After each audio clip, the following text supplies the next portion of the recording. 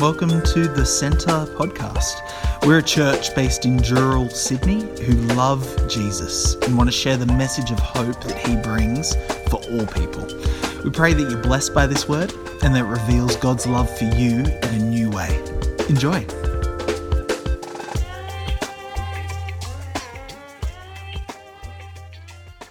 This is the message Jeremiah the prophet gave to the staff officer Seraiah, son of Neriah, the son of Mahasiah, when he went to Babylon with Zedekiah, king of Judah, in the 4th year of his reign.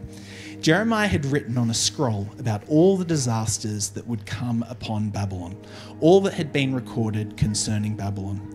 He said to Seraiah, "When you get to Babylon, see that you read all these words aloud. Then say, Lord, you have said you will destroy this place, so that neither people nor animals will live in it. It will be desolate forever. When you finish reading this scroll, tie a stone to it and throw it into the Euphrates. Then say, so will Babylon sink to rise no more, because of the disaster I will bring on her, and her people will fall." The words of Jeremiah end here. Oh, good morning, everybody. It's great to actually be here. I spent the bulk of this week in bed, so it's a real novelty to be up and moving. And to top it off too, Rachel was away all week, so sick. We've two other sick kids, so it was a fun week. But anyway, we're here. We're here with the book of Jeremiah, and because Jeremiah is all out of whack, we're sort of at the end of the book, but not really chronologically. But we're at the end of his sign acts. And this is a classic sign act. Jeremiah reads these words of destruction against Babylon. Actually, I should rephrase that. It's not actually Jeremiah who reads it. It's Seraiah. He reads it. These words of destruction. And it just, for 2 chapters, it goes on about arrows and archers hitting the city, about destroyers laying waste to the wall, the city's foundations, waves wiping over the city like a giant flood. Just goes on and on and on. And like a lot of Jeremiah, it can feel very repetitive. It can feel a bit like, I've kind of heard this. I don't really care. What's the point of this? What are we supposed to do with this? Because it does seem like really violent language, which, let's face it, doesn't have a lot of application for us today. I don't know, maybe I'm wrong. Have any of you been an exile to Babylon under King Nebuchadnezzar? No? Okay, so then what's the point of reading this? Well, let's look at the city of Babylon. And I went on Google this week, and let's have a look at there's an artistic representation of it. Babylon under Nebuchadnezzar was just one of the largest cities in the ancient world. Many considered it impregnable. In fact, King Cyrus, a king who came after Nebuchadnezzar, he goes, I cannot see how any army could possibly breach its walls. You can't really see in this picture here, but Babylon had these huge walls that was so wide, apparently you could run chariot races on top of them. They didn't just have one wall, they had an outer wall, an inner wall, another inner wall. And that picture of the river there, that's the Euphrates. The Euphrates River ran through the city. And the foundations of the gates that allow the Euphrates to run through the city were so deep that apparently some boys tried to swim down to the bottom of them and they drowned. Basically, this city was impregnable. If you're looking for a symbol of eternal power and might, you would look to Babylon. Now, this is what's really interesting about the book of Jeremiah, because it's written out of order. If you remember a few weeks ago, I put on that yoke and walked around stage with the yoke. The timing of this is exactly the same time. When Jeremiah was going around in Jerusalem with this yoke, talking about how they needed to submit to Babylon, the same time Zedekiah has been summoned to Babylon by Nebuchadnezzar, because there's been an attempted revolt about the year 593, 594 BC, to try to defeat Babylon's power by all these nations. And so Nebuchadnezzar has called King Zedekiah for a please explain, what are you doing? And as he goes down to Babylon, Zariah's job is basically to prepare the accommodation for the king.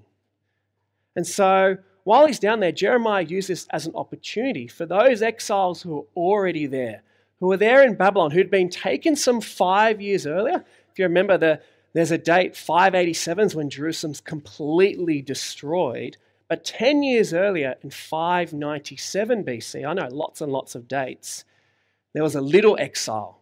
Nebuchadnezzar took the best and brightest, like Daniel, Shadrach, Meshach, Abednego, the prophet Ezekiel. So those guys are there in Babylon. Here Zariah reads Jeremiah's message.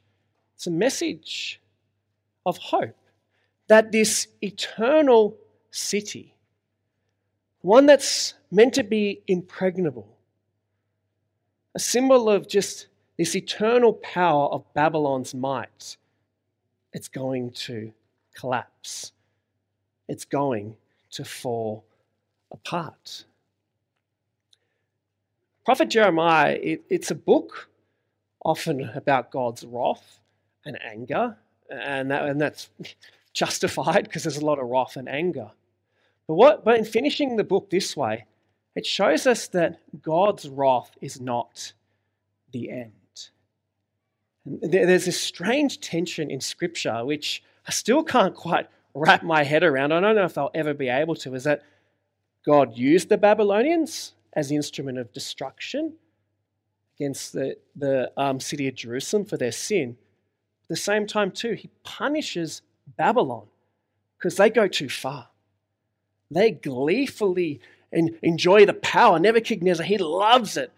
He loves destroying the people. The Babylonians love it.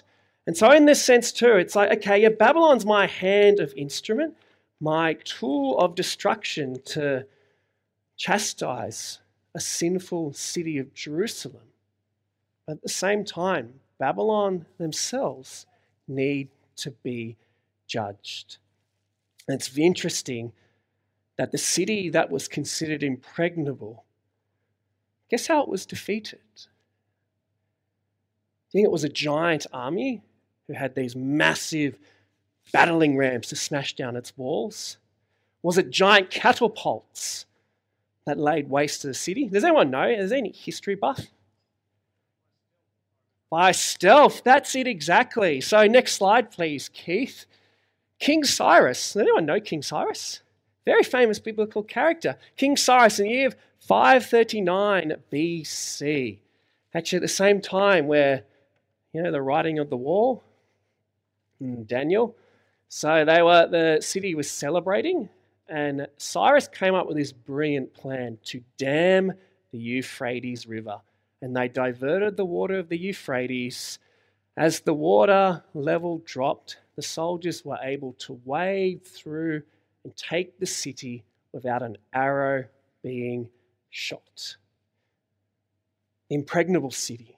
A city that even Cyrus himself said, man, I don't know how any army could possibly get through those walls. He did it. He destroyed it. And even though Jeremiah describes the destruction of Babylon in this horrific language, the reality was it wasn't that exciting. But we see the word of the Lord coming true. That this evil empire, this city that represented, a legacy of evil throughout Scripture, it falls. And Cyrus is important for the Jews, as we'll see in the next slide, because it was when the city fell that Cyrus, king of Persia, he makes this declaration that says, the Lord, the God of heaven, has given me all the kingdoms of the earth, and he has appointed me to build a temple for him at Jerusalem in Judah. Any of his people among you may go up, and may the Lord their God be with them. As soon as Babylon fell, the people are free to go. Exile is over. What Jeremiah is doing through Zariah is that in this moment right now, it seems like Babylon will never, and it seems like evil would just keep ruling and reigning. But don't fret, friends. It will fall. And that's the point of Jeremiah's chapter 50 and 51. All this intense prophecy, all this intense sign, language of destruction, which can just seem so overwhelming, is to remember that evil will not win. It will fall. God is a God of justice. And Jeremiah has a really interesting way of showing how God's justice is always fair. If we look at the next slide, commentators had noticed that in Jeremiah's 50 and 51, he uses really similar language to describe the fall of Jerusalem with the fall of Babylon. And so you can see here in Jeremiah 6:22, this is what the Lord says. Look, an army is coming from the land of the north. A great nation is being stirred up from the ends of the earth. They are armed with bow and spear. They are cruel and show no mercy. They sound like the roaring sea. As they ride on their horses, they come like men in battle formation to attack you, daughter Zion. And then here about Babylon. Look, an army is coming from the north, a great nation, and many kings are being stirred up from the ends of the earth. They are armed with bows and spears. They are cruel and without mercy. They sound like the roaring sea as they ride on their horses. They come like men in battle formation to attack you, daughter Zion. But Jeremiah's original hearers, they didn't read, they heard this stuff. They think, geez, I've heard something like this before. I've heard this language against Jerusalem. But now that language is shifting to Babylon. There's a commentator out there called Stephen Smith, and he argues that God is covenantal, but not tribal. God is covenantal, not tribal. What he means by that is that God is a God of covenants. God is a covenant who made a covenant with Israel, makes a covenant with himself. He's a God of justice.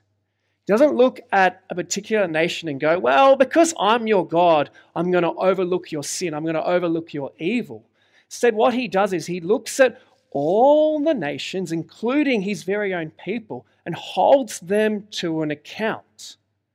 And in this sort of similar language here, this is what Jeremiah is subtly showing us. God holds all people to an account. Friends, that's deeply, deeply comforting. Also a little bit scary. It's like, oh, okay. Holds me to an account, holds you to account, holds nations out there, holds that nation out over there too.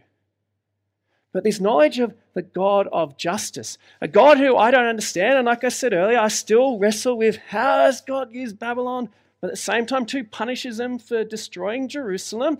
There's a tension, there's a mystery, but in that we see the God of justice, the God who won't let evil escape. And friends, that is comforting. That is comforting to know that evil will not win. God does not allow evil to win ultimately. But Babylon in Scripture, it isn't just a city. There's something a little bit deeper. And in Jeremiah chapter 50, verse 34, you can look there on the screen. Thanks, Keith. Nebuchadnezzar, the king of Babylon, he is described like a serpent. Now, if you see in the brackets there, that word in Hebrew for serpent can also be a sea monster or a dragon. That a bit more powerful image. Nebuchadnezzar is like this monster of the sea who swallowed the Israelites up, filled his stomach with them, and then vomited them out. Now, here's a little Bible fact. Well, actually, no, I want to ask you a question. What does Babel mean? What does Babel mean? Pardon? Confusion. Okay. Now, what does Babel... Does anyone know in Hebrew what the word Babylon and Babel mean? Anyone know? Murray, you should know. Do you know? No? Do you know it mean exactly the same thing? It mean exactly the same thing. In Hebrew, Babel and Babylon is the exact same word. So in English, every time you read the word Babylon, in Hebrew, for the Hebrew eye, actually you're reading Babel. When you go to Genesis 11 and read about the Tower of Babel, you're reading the exact same word. And that's a deliberate point there. In Genesis 11, the famous Tower of Babel, the Babylonians there, they thought that they were building the stairway to heaven to reach to the heights of the gods. Genesis 11 tells us, hey, they're just building Babel, confusion. And that's all the Bible ever sees Babylon as, a source of confusion. And the nation of Babylon came to represent cities and empires that stand against God's purposes. And the ultimate irony is, can we just go back one more, Keith, before we jump ahead? The ultimate irony is there, as you can see in that picture from based off Daniel 5 with Belshazzar, is that Babylon ends in confusion. The writing on the wall, no one can read it. Babylon started in confusion, it ends in confusion. But Babylon there, it came to represent, you can go to the next slide now, Keith, thank you. Babylon came to represent all those cities that are against God's purposes. I said before, there's something a little bit deeper there. That image of Nebuchadnezzar, like this sea monster, this dragon, it's picked up in the book of Revelation. In Revelation, we won't go into that. That's an incredibly confusing book. But some of those images of the dragon, the beast, prostitute riding on it, it's about Babylon. It's describing Babylon, this wicked, evil city that needs to be destroyed.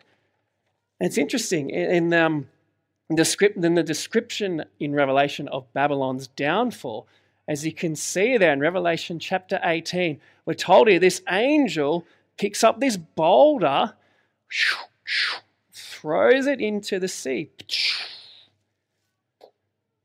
What's Sarai supposed to do with that prophecy? He picks up a rock and riffing off the same imagery.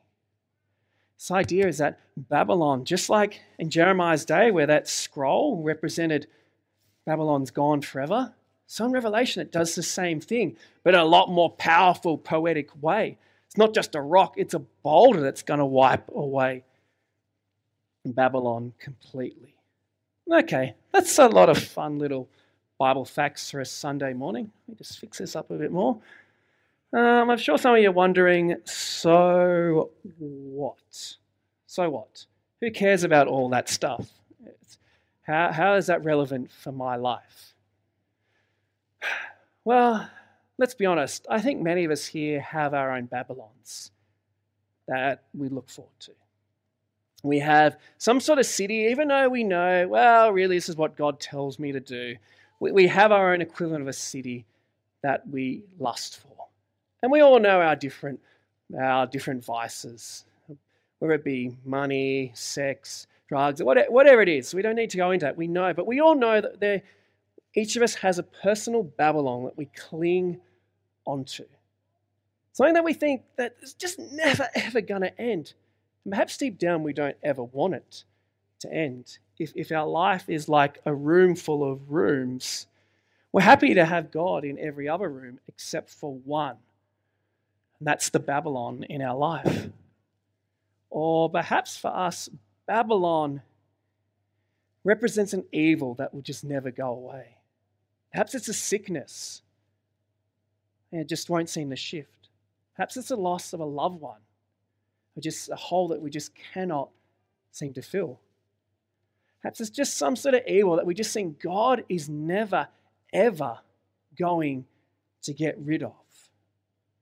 Well, what this chapter does, the destruction of Babylon, it tells us that either A, that city that you long for, it's going to be destroyed. Or B, that evil city, whatever it is in your life, that never seems to want to die, it will die one day. God will get rid of it. It was said of the Titanic, not even God himself could sink this ship. What happened to it? Didn't matter. The Titanic was the greatest, was built with the greatest shipbuilding technology of the 20th century. Now sits at the bottom of the Atlantic.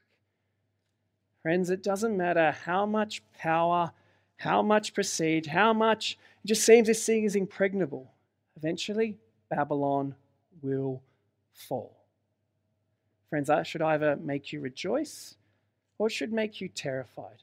Make you rejoice because if the Babylons, the evil, oppressing you, you're going to be released from that. It should make you terrified because if you're clinging on to Babylon somehow, well, then you know that you're literally just banking money on a sinking ship. It's not going to go anywhere. And that's the point Jeremiah is making. Friends, what is your hope resting in? Is it resting in Jesus? Or is it resting in something else? If it's resting in Babylon, then it is just a sinking ship. Jeremiah is a very, very violent book. And just to help those in small group, I've just put a quote up on the screen from Miroslav Volf. And Volf was a Croatian theologian who didn't believe in God's anger. He didn't believe that God's anger was worthy of him. And I won't read the full quote out. Essentially, what Volf came to is that surviving the Bosnian War, it's that if God's not angry at this stuff, that's not a God who's worth worshipping. Because God isn't wrath. God is, I'll just read it out here. It's probably better coming from him than me. It says here, though I used to complain about the indecency of the idea of God's wrath, I came to think that I would have to rebel against a God who wasn't wrathful at the sight of the world's evil. God isn't wrathful in spite of being love. God is wrathful because God is love. All this language of destruction and wiping away evil cities, it's not because God enjoys it. It's a way of God showing his love. Before we finish today, in the final sign act that Jeremiah, well, it's actually not Jeremiah, Zariah performs and Mitch will perform in church. This is the scroll. This literally is the words of Jeremiah 50 and 51. Like Zariah, ties it up onto a rock and drops it into the Euphrates. As a symbol, evil will not have its day. Friends, let this be that reminder of that. So imagine being those exiles, wondering that, well, am I going to be stuck here in Babylon forever? Will evil win forever? Is Yahweh powerless to save us? Here's a powerful reminder. No, evil has not won. This is what's going to happen to Babylon. Oops, that was a lot more than I expected. Much more dramatic, yes. Well, that's what God's going to do to Babylon. Friends, let's rejoice that. Let me pray for us.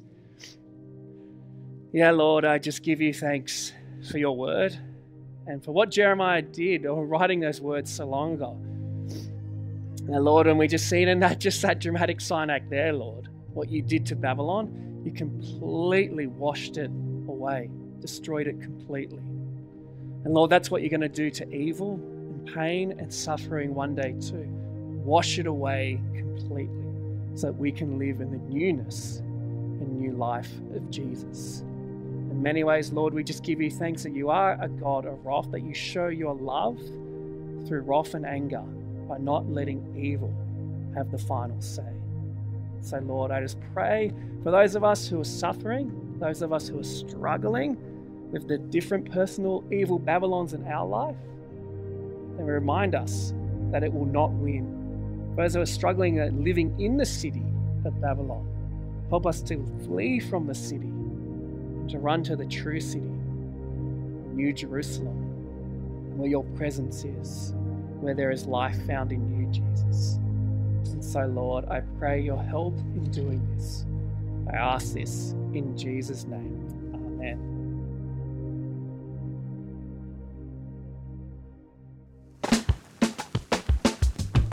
Thanks so much for joining us. Don't forget to rate and subscribe to help others discover this channel. Check out the description if you want to find out more or get in touch with us at the Centre Dural. But in the meantime, praying for God's hand over you as you continue to step into everything Jesus has in store for your life. Be blessed.